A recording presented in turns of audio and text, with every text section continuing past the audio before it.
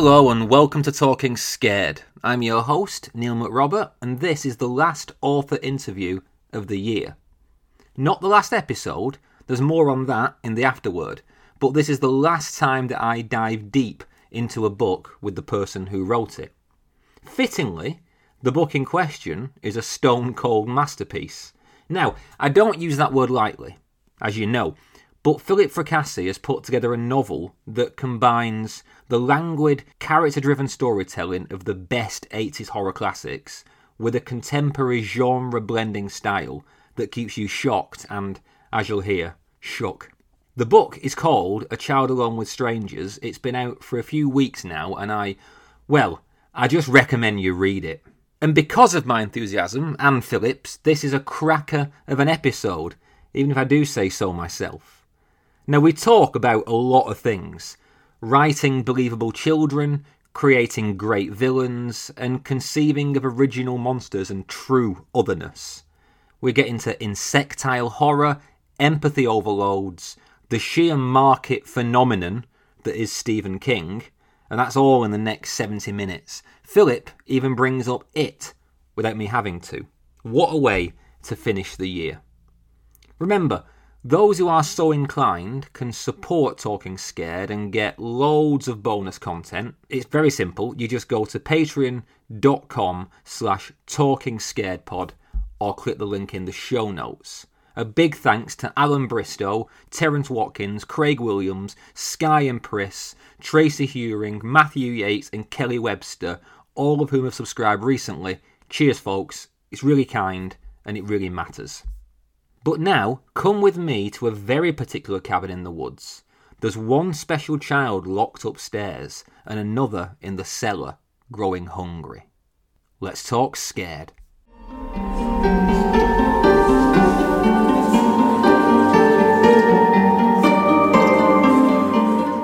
Well, hi, Philip, and a big welcome to Talking Scared. How are you, man? I'm good, thank you. Thank you for having me.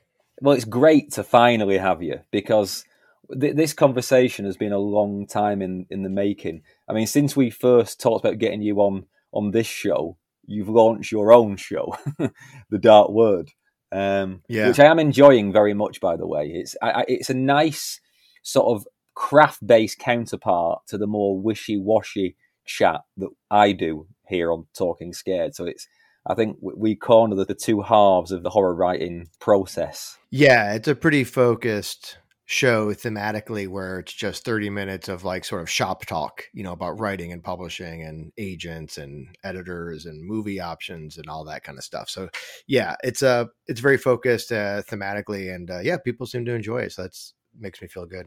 Yeah, I mean, you get a great roster of guests. I mean, increasingly we're having kind of similar guests on there, and it has been useful to listen to. Sometimes I'm too scared in case I listen and you ask all the things I want to ask, but that's not happened so far. I think we're managing to run sort of parallel tracks pretty well. But yeah, I mean, I first reached out to you with an invite to come on and talk about your book, The Boys in the Valley, like over a year ago, and the schedules didn't quite work out right. And then obviously since then you've exploded, and it seems like you've got just loads of books coming out all in quick succession.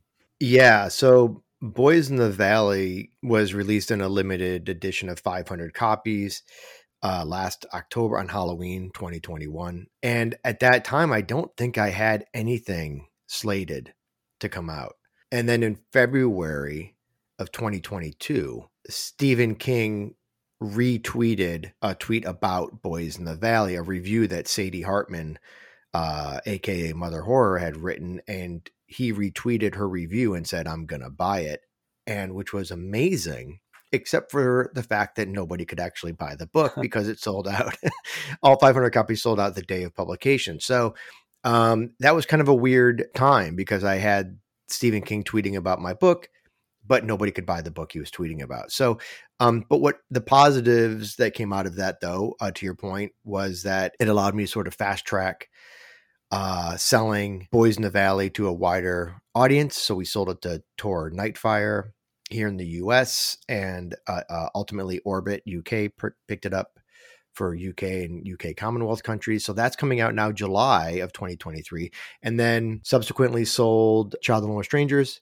Actually, I'm sorry. Child of the Lone Strangers I had sold previously, but that came out just this past month, a couple weeks ago, and then Gothic we sold to Cemetery Dance, which is coming out in February. So yeah, so I have 3 novels coming out in the next 9 months, give or take, and but it all kind of happened very quickly. You know, it was not a traditional way of selling novels in a sense. And then I'll have another novel coming out in June of 2024, which is the second book in my deal with Tor Nightfire. So yeah, right now I have a lot of stuff slated, which is a good feeling. Well, yeah, I mean, it's amazing. And just to speak very briefly about that day in February, it was a really nice moment because I saw that tweet because obviously I follow Stephen King. What was really nice was how the horror community kind of came together to celebrate that. We were like seeing your ascension in real time. I thought it was nice. There was very little jealousy. Everyone seemed really on board and happy it was happening. Yeah, generally speaking, the horror community is very supportive of each other. And, you know, based on conversations that I've had with other authors who write in different genres, it's not common, you know. In other genre communities, there's a bit more of a cutthroat vibe between authors, is what I've been told. And yeah, but the horror community is very much a supportive of each other. I think because we're sort of the redheaded stepchild or whatever, I think, you know, of the genre tree, I think that we're always genuinely happy for each other. And, you know, the logic being also from a business perspective, you know, rising tide lifts all boats, right? So we all want horror to do well. And the better horror does, the better, you know, potentially we all do. And yeah, that was a crazy day because, you know, when my wife and I were on vacation, we were skiing in Northern California, and my phone just blew up coming down the mountain. I had no idea what was going on. I was getting messages and all these, you know, hundreds of tweet notifications and emails. And I was like, what is going on? And then, of course, I saw that King had retweeted about the book. And it was actually funny because the day before, when I saw Sadie's initial review, and it was getting a huge response as well. She really knocked it out of the park with her review. And I was upset because nobody could buy the book, right? And Sadie had written this amazing review and people wanted the book and nobody could buy the book. And so I turned to my wife and I said, watch, now Stephen King's going to tweet about it. And then I'll really be in trouble. And I was joking, obviously. And the next day, Stephen King tweeted about it. And so, yeah, it was a good thing. It was a bittersweet moment because I sure wish I had books to sell at that point. Hopefully down the road, he is reading the book, or I should say he has the book. So we're hoping that he reads it and likes it. And who knows, maybe he'll be inclined to give it a blurb or another tweet. We'll see.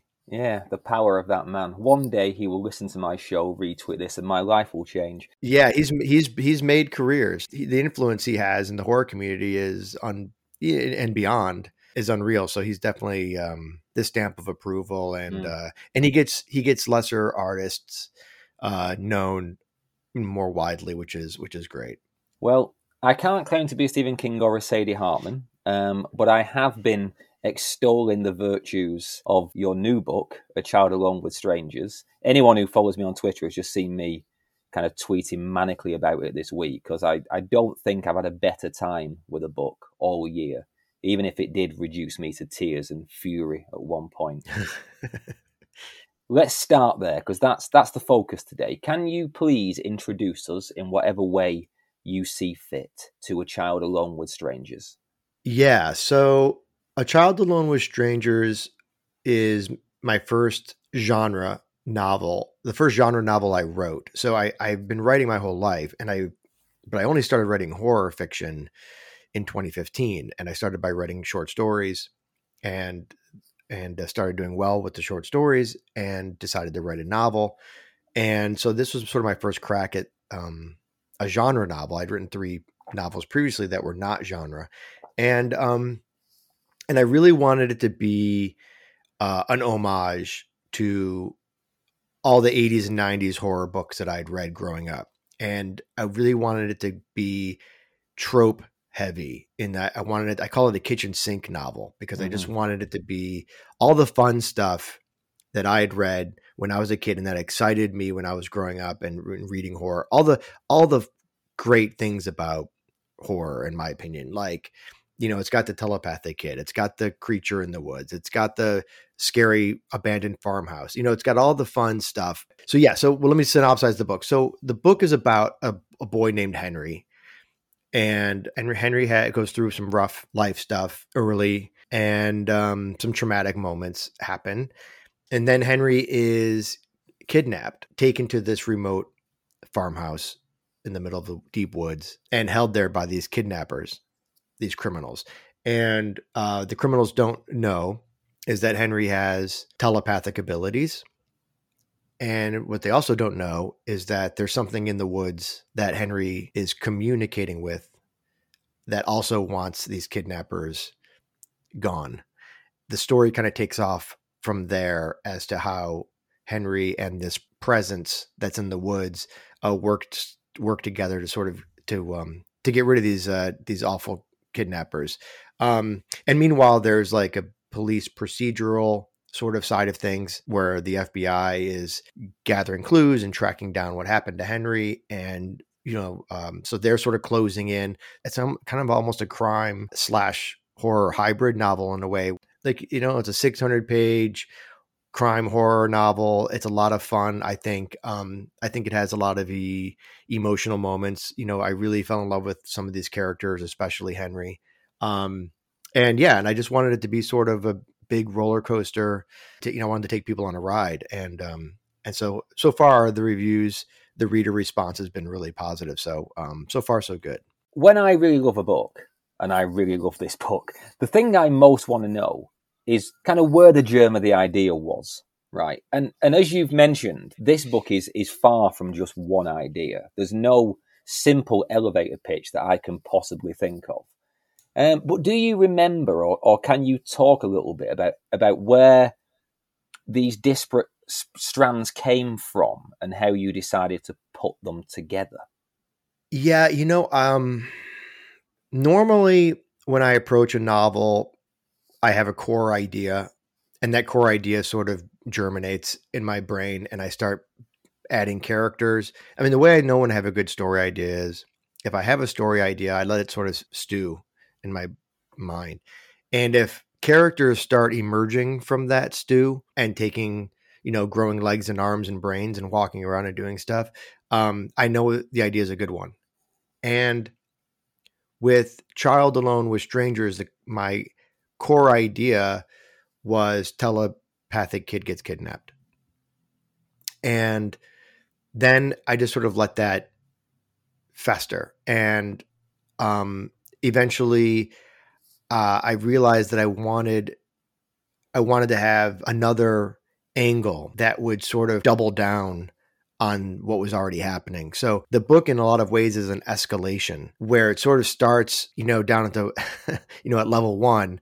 And by the time it gets to the end, like Spinal Tap says, it's turned all the way to 11. Mm-hmm.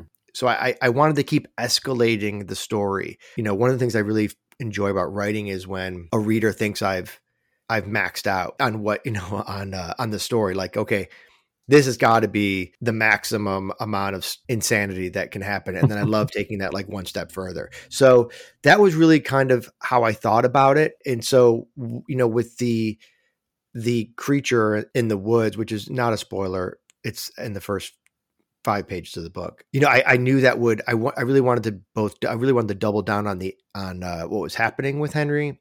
And I also wanted to double down on some of the emotional heft that the novel could provide. Because I think by creating this sort of like additional scenario, it also allowed me to really expand this world and expand on the psychology of what was going on with this little boy, the psychology of the criminals, and then the psychology even of the creature, So that was really how it all kind of came together in my head, kind of doing it step by step. And then when I sat down to outline it, it just kind of all flowed. It all flowed. And there's other surprises that occur in the book that I won't give away. But the idea was just to start with that core nut. Henry came to life in my mind, and he was such a joy to write. And I love that character so much. and then really just kind of like just keep escalating and escalating this story until it's, you know, a screaming inferno of chaos. And hopefully emotion, you know, hopefully, you know, you've said it in your tweets and stuff, that it wrecked you and stuff like that. Was the idea. Was I really wanted readers to, you know, I really wanted them to feel the gut punch of what happens in this story, as well as be entertained by the more plot elements of it. So there's a lot of stuff that goes on in this book, and hopefully all of it's entertaining. Well, it definitely is. And one of the things I really enjoyed is the time you take to tell the story, to escalate in the way that you said. Because, yeah, this is a big book, right? It comes in, I think, at 576 Kindle pages for me. And it's a testament to how good it is that even at the ragged end of my 2 years of nonstop reading, I still loved every page of it. But you could argue, I think, or like, you know, a pedantic editor could argue that a great deal of what you include isn't functionally essential to the plot. And I wonder, you know, what are your thoughts on that? What was your decision-making process behind what to include and what to expand, and why? Yeah, no, it's a good point. And it's an interesting point because my first agent, who read partial drafts of this novel, wanted me to do exactly that. They wanted me to write a 80,000 word novel that was kind of more digestible for sales. You know, I was told time and time again that I was doing myself a disservice by making it a big novel and by having all these other threads, you know, throughout the book, and all these other, you know, and spending time with each of the characters that I do. And I no longer have that agent, suffice to say. And one of the, and I had offers from other publishers who wanted me to cut it down to 125,000 words. It's 176,000 words, I think. They wanted me to take out a third of the book, basically. And I said no. And, you know, where I ended up with Skyhorse was the editor at the time, a gentleman named Oren Edis. He bought the book as is. And that was, you know, basically the biggest reason I went with Skyhorse was that they were happy to publish the book as I'd written it. You know, obviously there was a million edits and things like that, but as far as the scale of the book, both in story and length, they were okay with it. And that was something that meant a lot to me.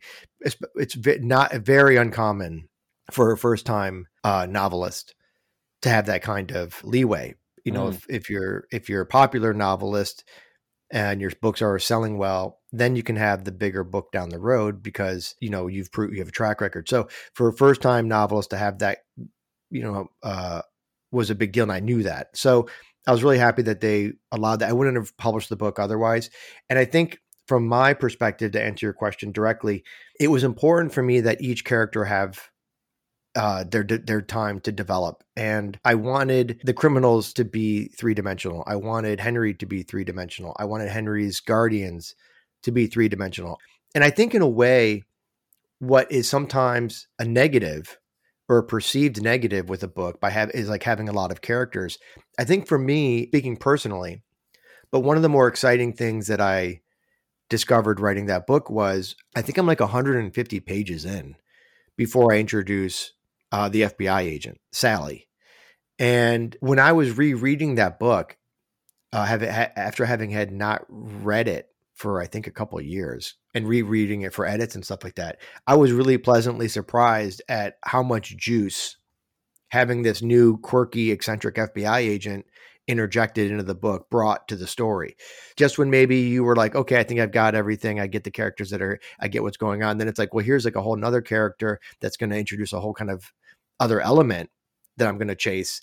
I think it brought the book some juice, and it kind of like re-energized the storyline. So it's not something I will do often. I've written, I think, 4 or 5 books since Child Alone with Strangers, 3 of which I've sold and that are coming out. So, and they're all more standard length for different reasons. I do what I feel the story needs I am a slave to the story.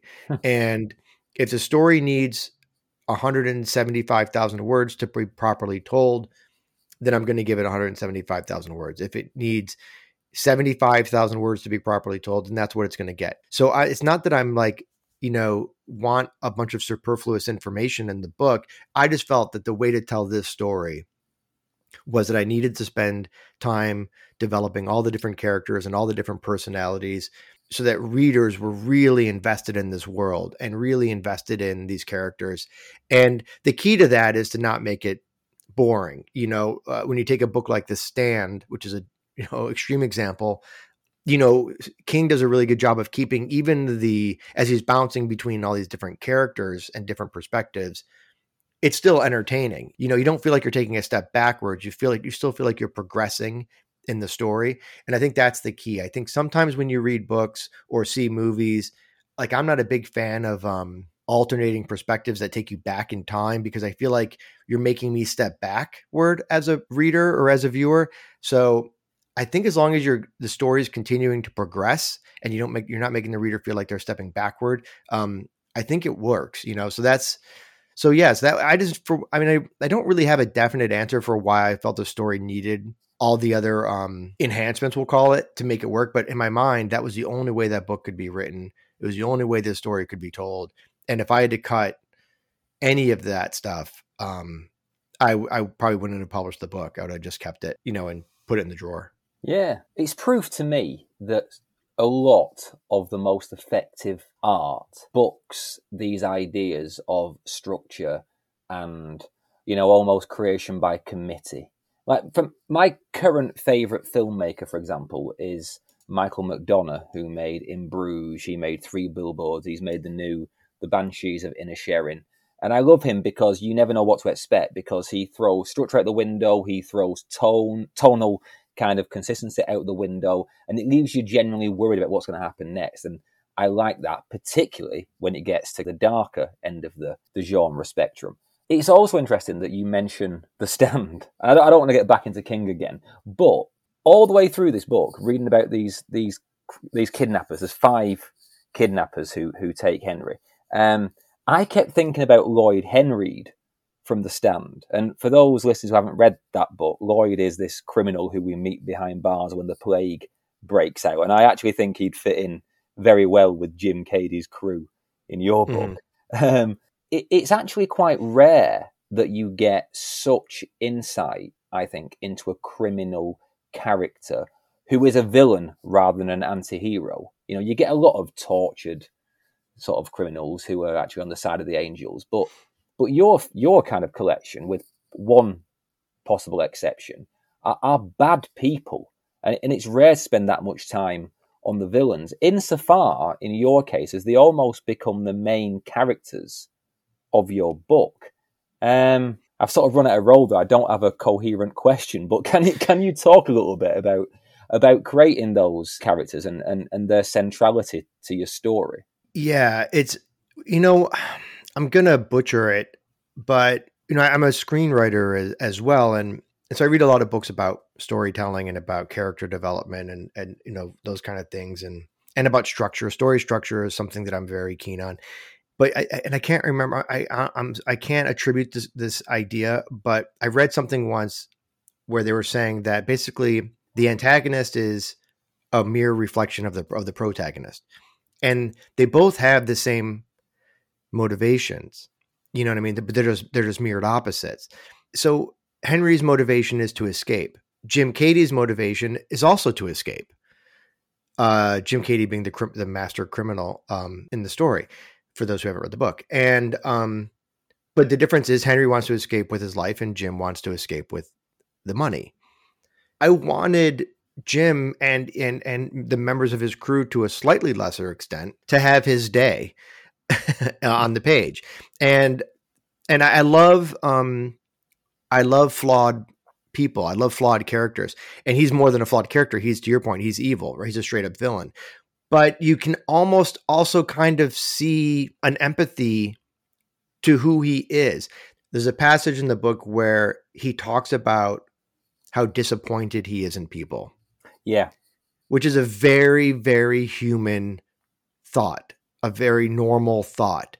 And those kind of things, when you give someone like Jim Cady a very human thought or a very human emotion of like disappointment, true disappointment, like disappointment in someone letting them down, I think that creates a more believable character. And I wanted Jim to be terrifying. I wanted Jim to be, not, the monster under your bed terrifying, but truly, genuinely scary in like a real sense. And the only way I could think of to do that was to make him flesh and blood.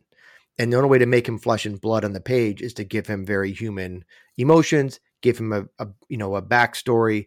And his backstory is really more of a backstory of philosophy. It's not, I don't get into his childhood or anything, but talk about how he sort of got philosophically to where he is now.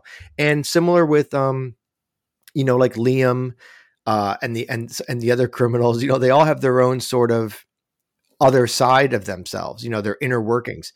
Can I just jump in a second, Phil? On that note, I have a question. Because despite their actions and their kind of respective awfulnesses, there are times when sort of the sheer force of perspective makes you forget that these people are the bad guys, and you give them all a background, like their own traumas and their own, for want of a better word, perversions maybe, except for Jim Cady. Yeah, you give him a philosophical backstory, but we don't find out what actually made him this way in the way that we do with the others. And was it important for that monstrosity that he remains more of an enigma, like less vulnerable, perhaps? Yeah, that's a good point. I mean, I think sometimes people are just bad, right? And there is no moment, to point to. It's the, environment versus, thing with the character. And I think what I liked about Jim is that, no, he didn't have like a traumatic moment that made him into a bad person. He's always been a bad person. But from his perspective, he's not a bad person. From his perspective, he's almost an entrepreneur in a way. He's a master. He's the ultimate criminal mastermind, and he just wants to succeed. And he's very driven. And I think it's almost respectable in a way how driven he is and how organized he is, right? There's that scene when he's going through all of his like notebook of ideas, which for most people is like, bits of poetry and the occasional story idea. For Jim, it's different ways to make money, all of which are criminal, in nature. So yeah, I think I just wanted Jim to be, I think enigma is a good way to think about it. I think I wanted him to be part of what makes him scary is that his motivations are so unpenetrable. With Liam, has a very penetrable motivation, as we find out. And the other criminals have different Achilles heels, as we find out. But Jim really doesn't. You could also point, and I don't want to spoil it, so I'm not going to get into detail. But not only does Jim not have that moment of personal trauma in his past, but when I reveal aspects of each character, when there's a section of the book where each of their greatest fears is sort of rehashed, Jim's not included. Yeah, in that, because I don't think Jim has any fears, and that's what makes him such a bad man. So yeah, so I think it's a good point, and not something I'd really given a lot of thought to until now, frankly. But yeah, I really wanted Jim to be Henry's antithesis. That mere reflection of Henry, where Henry 6'3", 250 pounds, and a stone cold murderer, and not a little boy with a pot belly. So that's the good question. Yeah. But I do like spending time on the villains. I think this story called for that. My books are all kind of different in a lot of ways. I've written, Gothic is a really different book than A Child Alone with Strangers. Boys in the Valley is a very different book than either of those two. I wrote a book called Observe, which we're trying to sell currently, which is a science fiction novel. So that is a totally different vibe. So like I said, I'm a servant to the story, and I follow, whether it's tone or whether it's the way I write the prose or whether it's structure or whether it's characterization, every story is unique in my mind, and every story has its own needs to succeed in my mind. And this story just needed, it just needed what it needed. It needed these villains to be living, breathing people. And yeah, and I think it makes the story ultimately work, especially with some of the supernatural stuff that goes on. It really keeps the story grounded, I think. At least I hope. Well, it reminded me massively of From Dusk Till Dawn, although tonally it's very different. Because what a lot of people forget in that movie is the character that Quentin Tarantino plays is a sexual predator. It starts with him doing a horrendous thing to a woman, it's implied. And then by the end of the movie, when it all goes, when the shit hits the fan in that bar, you really care about Tarantino's character. And somewhere along the way, we've forgotten what an absolute monster he is. And Rodriguez's film is a lot more flippant and comedic than your book, but it's that similar sort of thing. I say, like the sheer force of perspective of making you empathize with these bad people. But talking about antithesis, let's talk about Henry, because there seems to be a particular knack to writing child protagonists. King definitely has it, and you do too. And I wonder, how do you go about writing convincingly from that perspective? Yeah, I mean, I don't have a good answer to that question. I've been asked that question before because a lot of my stories have child protagonists, like my short story Alter. I wrote a novella called Commodore. I wrote a short story called Failsafe that got a lot of traction, and they all have, they're all basically told from the perspective of children. I think what it comes down to is twofold. I think one is I have a great respect for the mind of a child, for the emotions of a child. I don't take it lightly. And I think it's a fine line between giving them agency with their thoughts and emotions and actions, true agency, and not crossing that line into unbelievability. And it's what's interesting about writing kids is sometimes I'll get reviewers saying like, well, I found the way this kid thinking very unrealistic. I have a 9-year-old and he doesn't think that way. And I'm like, well, your 9-year-old isn't Henry. And there are kids who are brilliant, and Henry is genuinely brilliant. But I didn't oversell that aspect of him. But he's also very emotionally complex, and he's also got an amazingly good heart. And I think it's the amazingly good heart part that makes Henry live and breathe. I think I'm able to really get across how much Henry cares about people, how good-hearted he is. And then when he has those sort of moments that happen in the story where he's a bit more, you kind of see his hardened side. Yeah, there's right? a steel, isn't there, that comes out? There's a steel that comes out. Right. And I think it's even more surprising for the reader when that happens, because you buy it, because you've now experienced this kid for so long, and you've kind of gotten to know him. But it gives him a very fleshed out feel. And kids, man, kids are resilient and they're tough, and I've raised a kid, so I can speak to this, but there's something about having an 8-year-old stand up to a grown man that is, it seems unrealistic in a way, but it's real. And if you present it the right way, it's real. And then the other side of it is, I think with writing kids is my brain is wired in such a way that I can sort of put myself into their headspace. And I think that's something I was born with versus learned. I'm just happen to have a very juvenile personality. The guy was walking around the house telling bad dad jokes, and I played video games with my kid. And I have a, my body is aging, but I do feel like my mind is, young. And so I think there's just that kind of element where I couldn't, it's a philosophical thing, maybe, I don't know, but like I could never hold like a corporate job. I think I would go crazy. I want to play It's just kind of an innate skill, I guess. But you have to be careful with it. I don't want something I ever want to overdo as far as like, my future books and stories. But for example, Boys in the Valley. Have you read that one?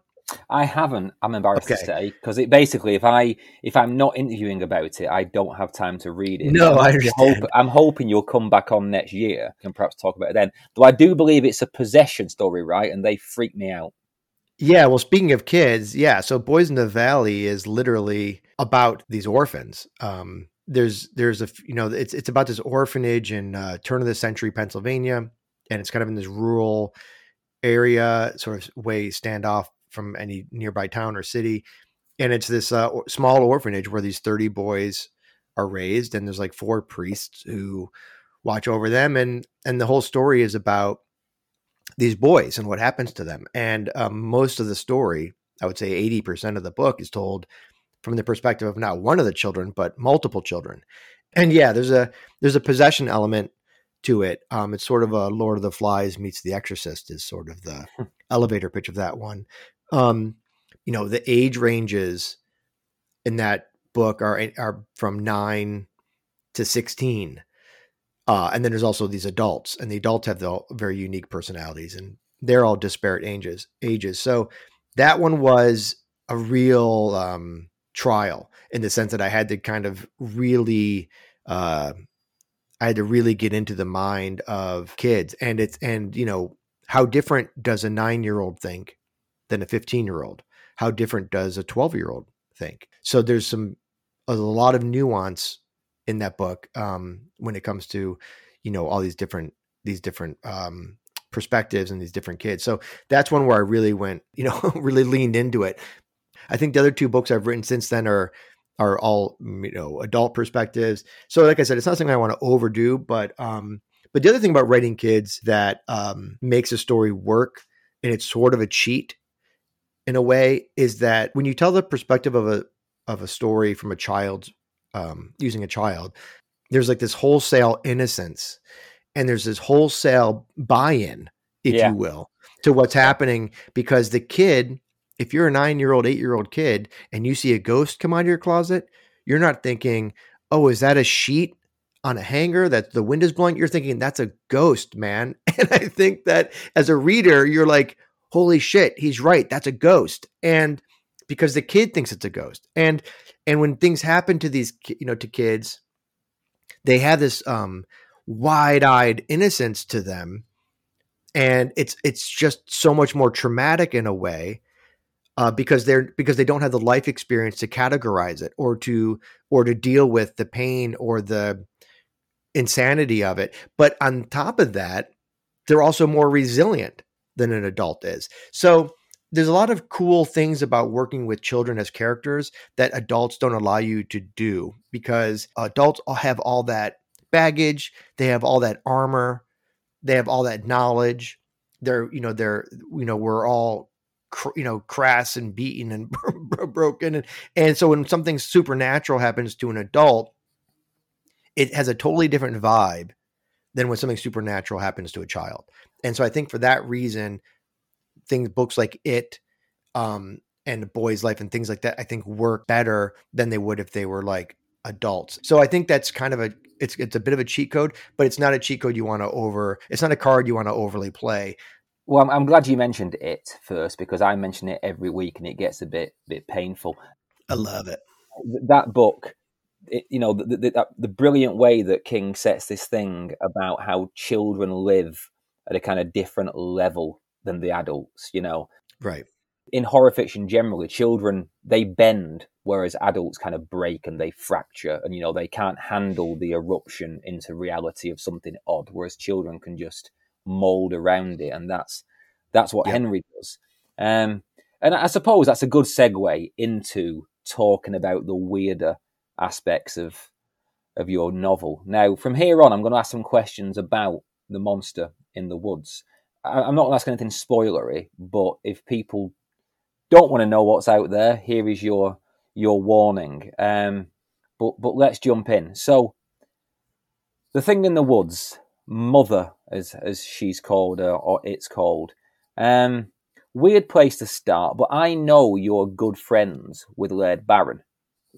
Now, I'm yet to speak to Laird, but I've read a lot of his stuff, and I can see some parallels between your book and his brand of weird backwoods myth. And the figure of Mother in particular feels like something you two could have cooked up together around a moonshine still. Can you talk a little bit about where she did come from? Or, how do you conceive of that creature now in hindsight? Yeah, and I take it as a huge compliment that you think of Laird Barron about that character, because Laird's, in my opinion, the most amazing horror writer of our generation, and yeah, he's a buddy, but But you get what I mean, though. That sense of like things in the woods that kind of beyond the ken of men, and that rural horror. It's very much kind of his raison d'etre, isn't it? Can you see what I'm getting at there? Yeah, I think the proboscis is sort of the tie-in between Mother and Laird. And if you don't know what that is, go ahead and Google it. So Mother, the thing with that creature is, again, I wanted her to be something undefined. And what I mean by undefined is something that we haven't seen before, something the reader hasn't seen before. And the way I built her was by fusing science/biology and myth. So in some ways, she has very human, she has very human traits, mostly internally, the way she thinks, the way she operates, her motivations, the fact that she can love, the fact that she can be emotionally hurt.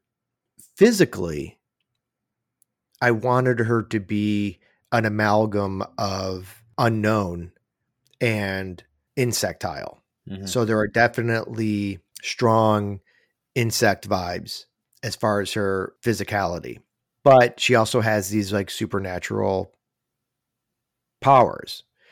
They're subtle, but they exist, much like Henry. And I go into a little bit in the book, which I'm not going to say here, where she originated from. And in the opening epigraph of the book, there's a quote where I talk about that there are things that have been here longer than man. I don't know if you ever saw the movie Superman 3 with Richard Pryor. That was the one with Richard Pryor. But but there's a weird element of that movie where they talk about tar. Tar is something that's found in cigarettes, but nobody knows what it is. It's like this mystery element. And that somehow becomes a plot point with the movie. I'd have to rewatch it to know how, but it always stuck with me, that weird thing of like, what do you mean? Someone's got to know what it is. It's tar. And it's like sort of this mystery element that makes cigarettes what they are. It's like 18% tar or whatever. And in a ways that's kind of like the Mother is sort of like 18% tar, she's 18% unknown. And that gives her, sort of that originality. But yeah, I just knew I didn't want it to be something that we'd seen before. I didn't want it to be a witch. I didn't want it to be something that was pure monster. I wanted it to be something that was sort of a hybrid of all these things. And then I wanted to give her a bit of a history as well. So yeah, and that's and she has a backstory that I don't really get into in the book, which is that answers the questions of why she's there and why she wants to get into that house where the kidnappers are holding Henry. But I don't get too into that in the book, but I allude to it. But there's definitely a backstory of she has her character has a definite backstory of why she is where she is. Well, I mean, you do that beautifully. It's something that I love. It sets my imagination on fire. And when we were offline, I was saying to you how much I also loved Andy Davidson's The Hollow Kind. And there are similarities between the two books because they both do what you're talking about, which is leave a trail of breadcrumbs for the reader to patch together the kind of own approximation of what this creature is and where it comes from. But also that lovely idea that throughout human history, all the myths that we've come up with, all the lore and legend, maybe she is part of the thing that originated that myth. There's a great part where, I can't remember which character, it might be Liam, but he thinks about, there's a scene where he sees Mother doing something and he thinks about Medusa, or the picture of is it Theseus or Perseus holding up Medusa's head? Perseus, yeah. He has a fleeting thought about where such imagery came from, and its implication that these creatures are the background to all this in the human psyche. And I love that.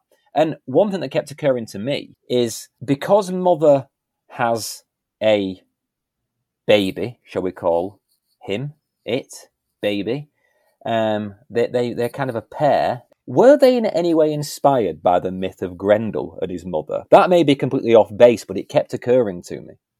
No, not consciously. I mean, it's but it is interesting that you say that, because it kind of ties into what you said just before that, which is myths, realities or myths had to start somewhere. And it's a topic that's been explored in other places, but I did find that interesting, where it's like, in a way, Mother could be the nexus of some of sort of these mythologies that have developed over humankind. But yeah, no, I wasn't thinking about Grendel when I came up with Baby, but Baby's an interesting cat, right? Because he sort of has his own motivations. And I think one of the things I play with a lot in the book is, and I don't want to blow your mind or anything, Neil, but in the title, A Child Alone with Strangers, who really is the child that I'm referring to? This had occurred to me. Yeah, exactly. Yeah. And that's ultimately, much like Jim, Katie, and Henry are sort of reflections of each other in many, many ways. Baby and Henry are reflections of each other, which gets messy as the story, comes to its finale. But yeah, so I have a great fondness for Baby. And also it's worth noting that Baby has a different physicality than Mother. Yeah, and we don't know who his father is either. Yeah, it's he's a different species, not different species, but a different line, if you will, of that species that Mother is. So yeah, he has different physical characteristics, and I did that very purposely, because I wanted there to, the reality is, if you walk into the woods and you turn over a giant rock and you see a bunch of little bugs squiggling, worming around in the dark, that's sort of how I see the hive from which Mother originally came. There's a lot of different things going on down there. So I don't know what else to say about Baby without spoiling the book, but there's definitely a bond there. Well, this is where I'm going to take you to task, Philip, right? Yeah. Okay. Yeah. Now, normally I would try and construct a sentence and a question that would, help you not give a spoiler, etc. But basically, you deserve this. So I'll let you navigate it, because you broke my heart, right? There is a moment late in this novel featuring Mother and Baby that shattered me. And I mean that really, like right now, I'm thinking about a certain sentence, which I won't spoil. And it's the empathy I feel is almost physically nauseating. It genuinely shook me. Now, in horror circles, that's a compliment, I know. Right. And it prompted a tweet that I put out this week, that I just tweeted that for me, the saddest story of all is the loneliness of monsters. And basically, Philip, why the hell did you have to do that to me? Oh man, I'm sorry. I got a similar note. Oh shit, I can't even say that. For another one of my stories, I'll just say that. And I was just like, I'm really sorry. I don't know what to tell you. Yeah, it was fully intended to be a crushing moment. So I can't tell you how happy it makes me that it broke your heart. Because that was 100% my intention. And it's interesting though, when you step back and think about it, because, okay, like, I'm not going to get super spoilery, but but we're going to address it. I got to address it a little bit, which is, it wasn't Henry who you've been living with and who you've seen all the good and the bad and everything else. That something that in the moment you're describing, it wasn't Henry, right? It was someone, it was this character who you didn't even really know and wasn't really, not the most cuddly character, right? But you still were crushed. And I think it says a lot about developing Mother in ways that, again, with like, it's kind of going back to Jim Cady discussion, to give her real range, emotional range, in a very short period of time. I think the parts of the book where I'm offering Mother's perspective are very, I think, probably total in the whole book. It can't be more than 10 pages. It's very few and far between. But you still feel empathy for this creature. And yeah, that was an important part of the book, unfortunately, that had to happen. And it also, obviously, it makes what happens after that even more profound, I guess I'll say. Yeah.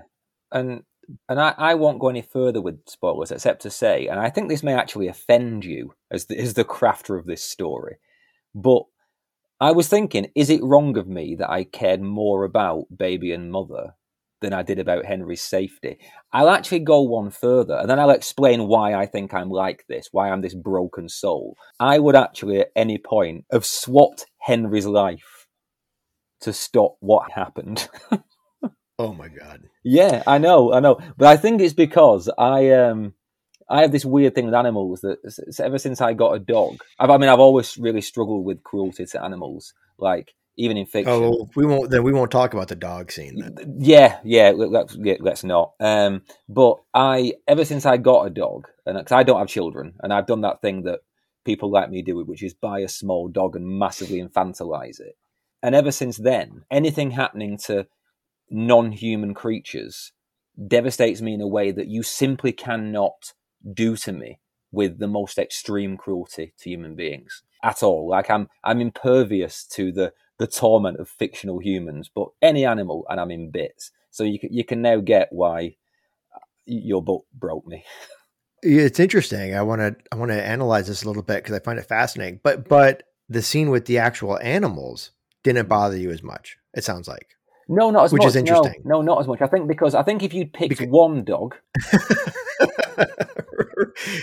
Right. And I described its like patch of white fur around its right eye and the slight limp it had, and then had hit by a car. Yeah. Yeah. By making them a kind of relentless force, I was right. Kind of exactly. Yeah, I dehumanized them. And I think, and I don't think what you're saying is strange at all. As a matter of fact, there's an argument to be made that it isn't even Henry's story. So your response is not, to me, it's not, certainly not defensive. If anything, it's almost, I'm over here kind of smiling because in some ways that one can make the argument that the way you read the book is the way the book is supposed to be read. That makes you a cruel bastard, Philip. That makes you unforgivable.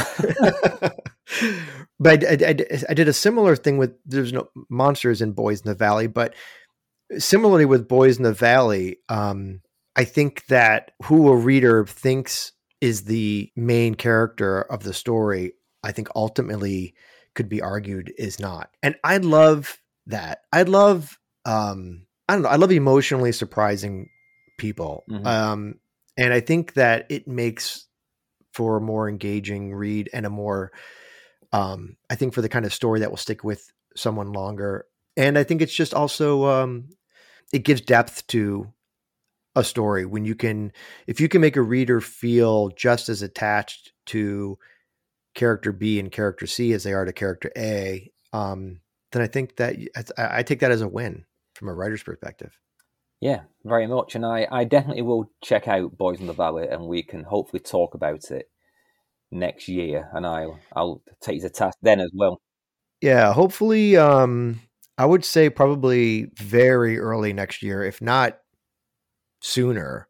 I think Nightfire and or Orbit will start, getting that book out into reviewers' hands and stuff like that. So it doesn't come out till July 11th, but so there's time. You have time for a break. I know you need a break. Yeah, I have good contacts with Nightfire. I'll write to them and get the hands on that. But whilst we're on the topic of other books, I always close by asking my guests to recommend a book that my listeners should read, and tell us why. Yeah. So, two books that I try and recommend books that I think are not necessarily books that people have read. One book I really enjoyed reading early in my life that definitely impacted me was a book called The Magus by John Fowles.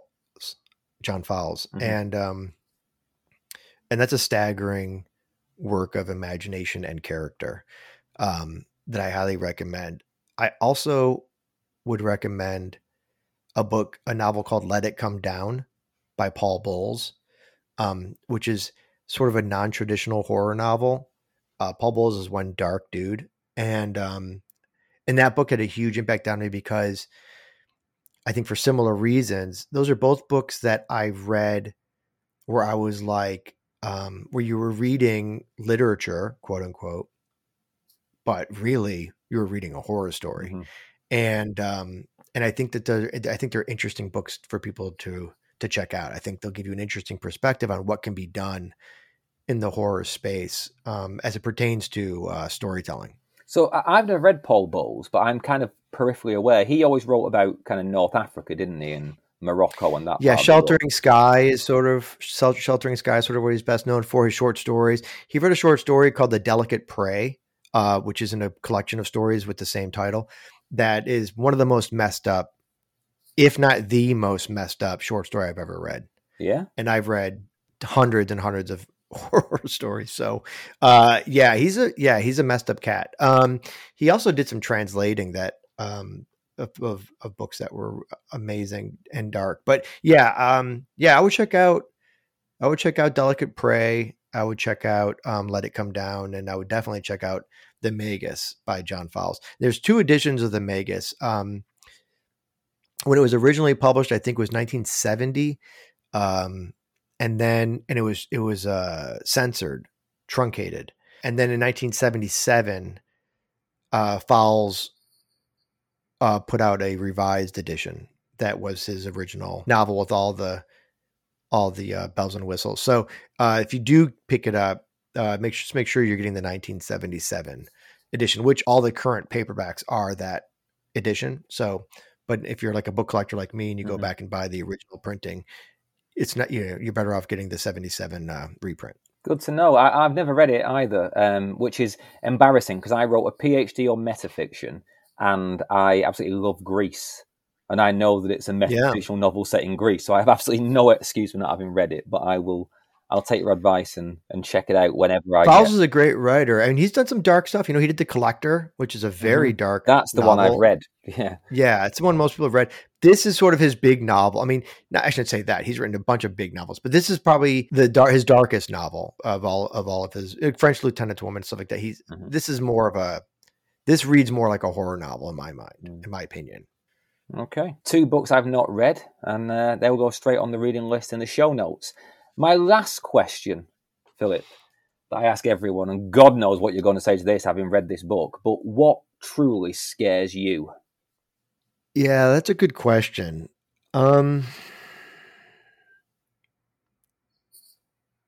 such a lame answer because it's not the answer you're like. I don't think it's what you mean, but more than anything, I would say failure, and that's just an honest answer. I'm a very driven guy, and and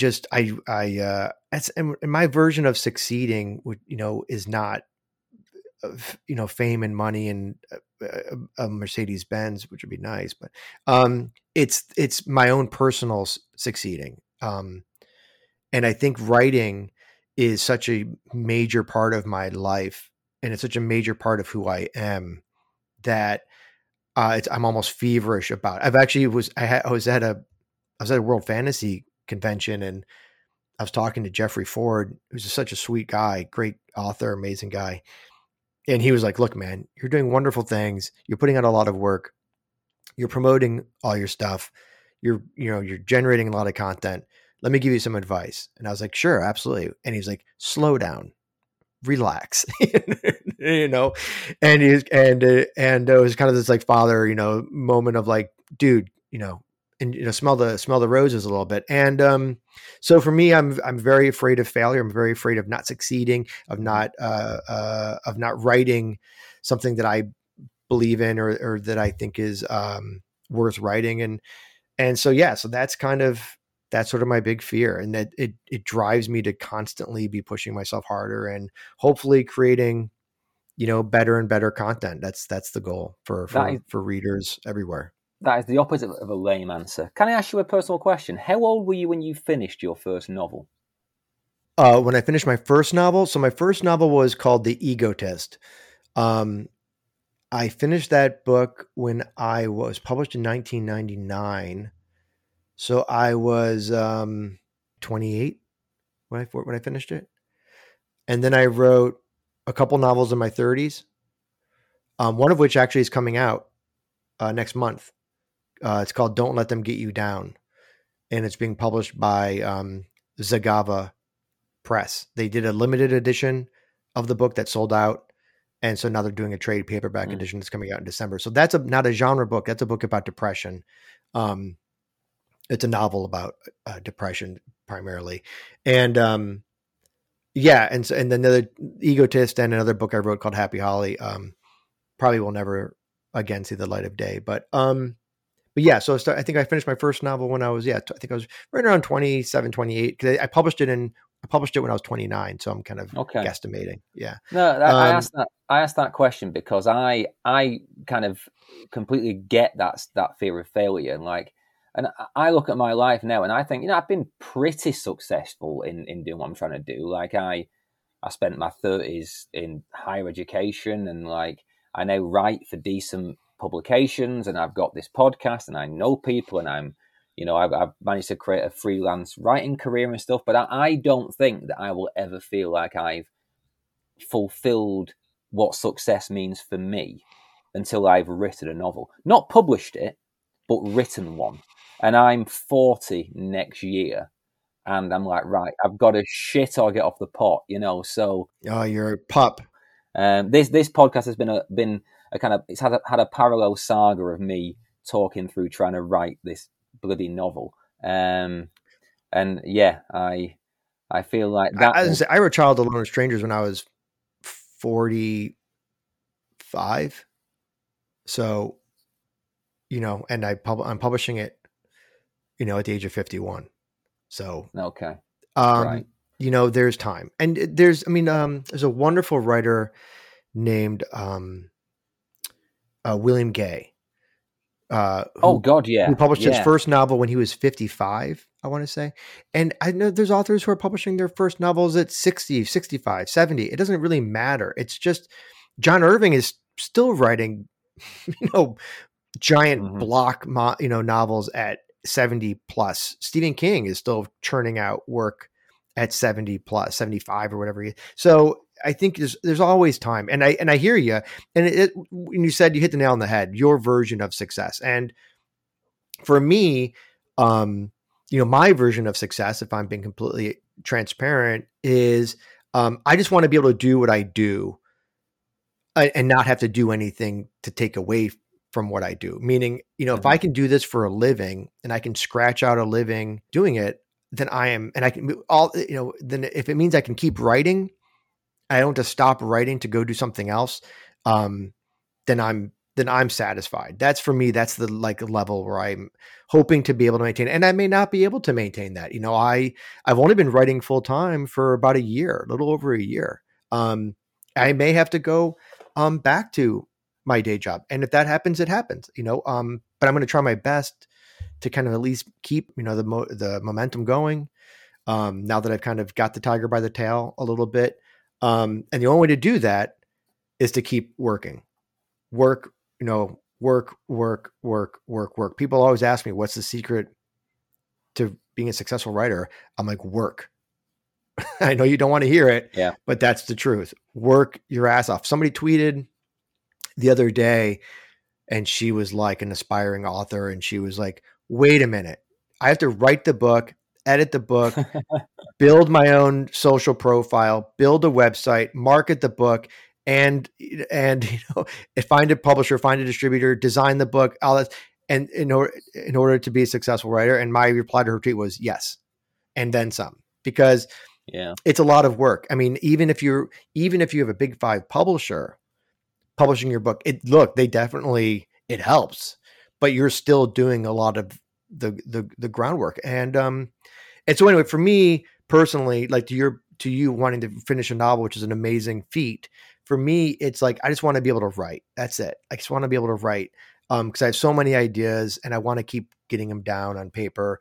And for me, that's success. That's the best I can hope for. And everything on top of that is gravy. So, but I think for a lot of people, whatever drives you, whatever fulfills you, if it's writing one short story every 3 months or every 6 months, and that short story is just something that you hone, like a craftsman, like where you get home at night from work and you put the kids to bed and you're going to go spend an hour with that short story. I think that's amazing. I love it. It's just, a lot of, I think everyone has different goals, and I'm not a educated guy. I can never be a teacher. I can never teach creative writing to students because I don't have, I never went to college. So, I'm kind of stuck with what I have. And that's just kind of this like raw, energy toward and drive to write. And I've always had it. I've had it since I was 10 years old. I've never, ever wanted to be anything except a writer. I've never wanted to be anything since I was in 3rd grade. I've always wanted to be a writer. So, it's something that I don't mind working toward because it's all I want to do.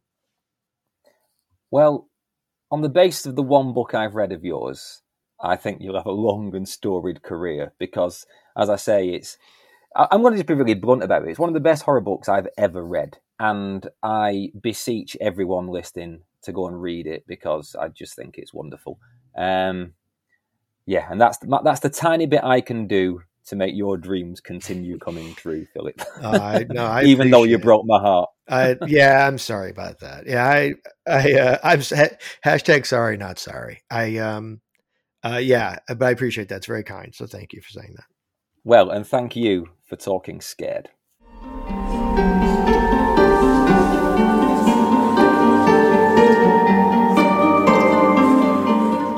There, I said it. One of the best horror novels I've ever read. That might be the first time I've said this in 2 years of making this show. Now, I'm not going to say too much more about it because, well, I think I've already given you a good idea of what this book means to me. But basically, if you like horror with heart, which I know loads of you do, and if you like character-driven stories, which, well, surely you do, and if you want to feel all the feelings, and I'll leave that up to you, then you have to read Philip's novel. Never mind Stephen King. I'm telling you, this guy is the real deal. It's just beautiful, relaxed storytelling.